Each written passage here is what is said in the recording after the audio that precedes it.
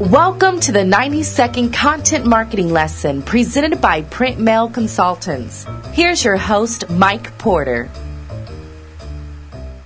Let's be honest. We've all probably read stories about companies with huge mailing lists and had pangs of inadequacy.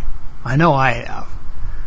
Of all the things we can measure, particularly in the email communications world, list size seems to be the statistic with the greatest emotional hold on us.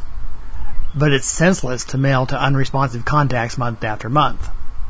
All that does is repress the statistics that are really more important, like opens, responses, clicks, or other engagement indicators. How can you really tell what is working when a good portion of your file never reacts to anything you send? Well, you can't.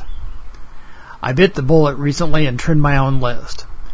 If contacts haven't so much as opened an email from me in the last year or so, I figure they aren't really that interested in what I have to say.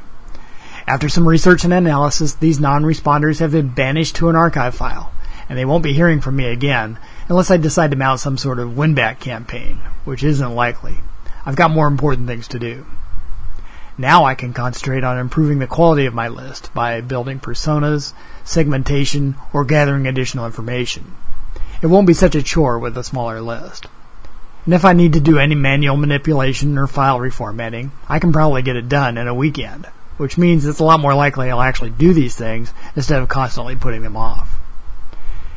If it's been a while since you checked your own list, I recommend you do a similar analysis on your own mailing list, both postal and email. Get rid of the deadwood. You'll feel better for it, I promise.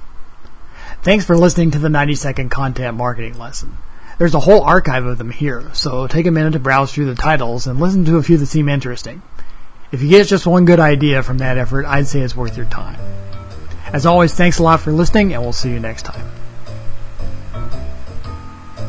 Thanks for joining us. You can follow Mike on Twitter at PMCMike or visit www.printmailconsultants.com for more helpful information.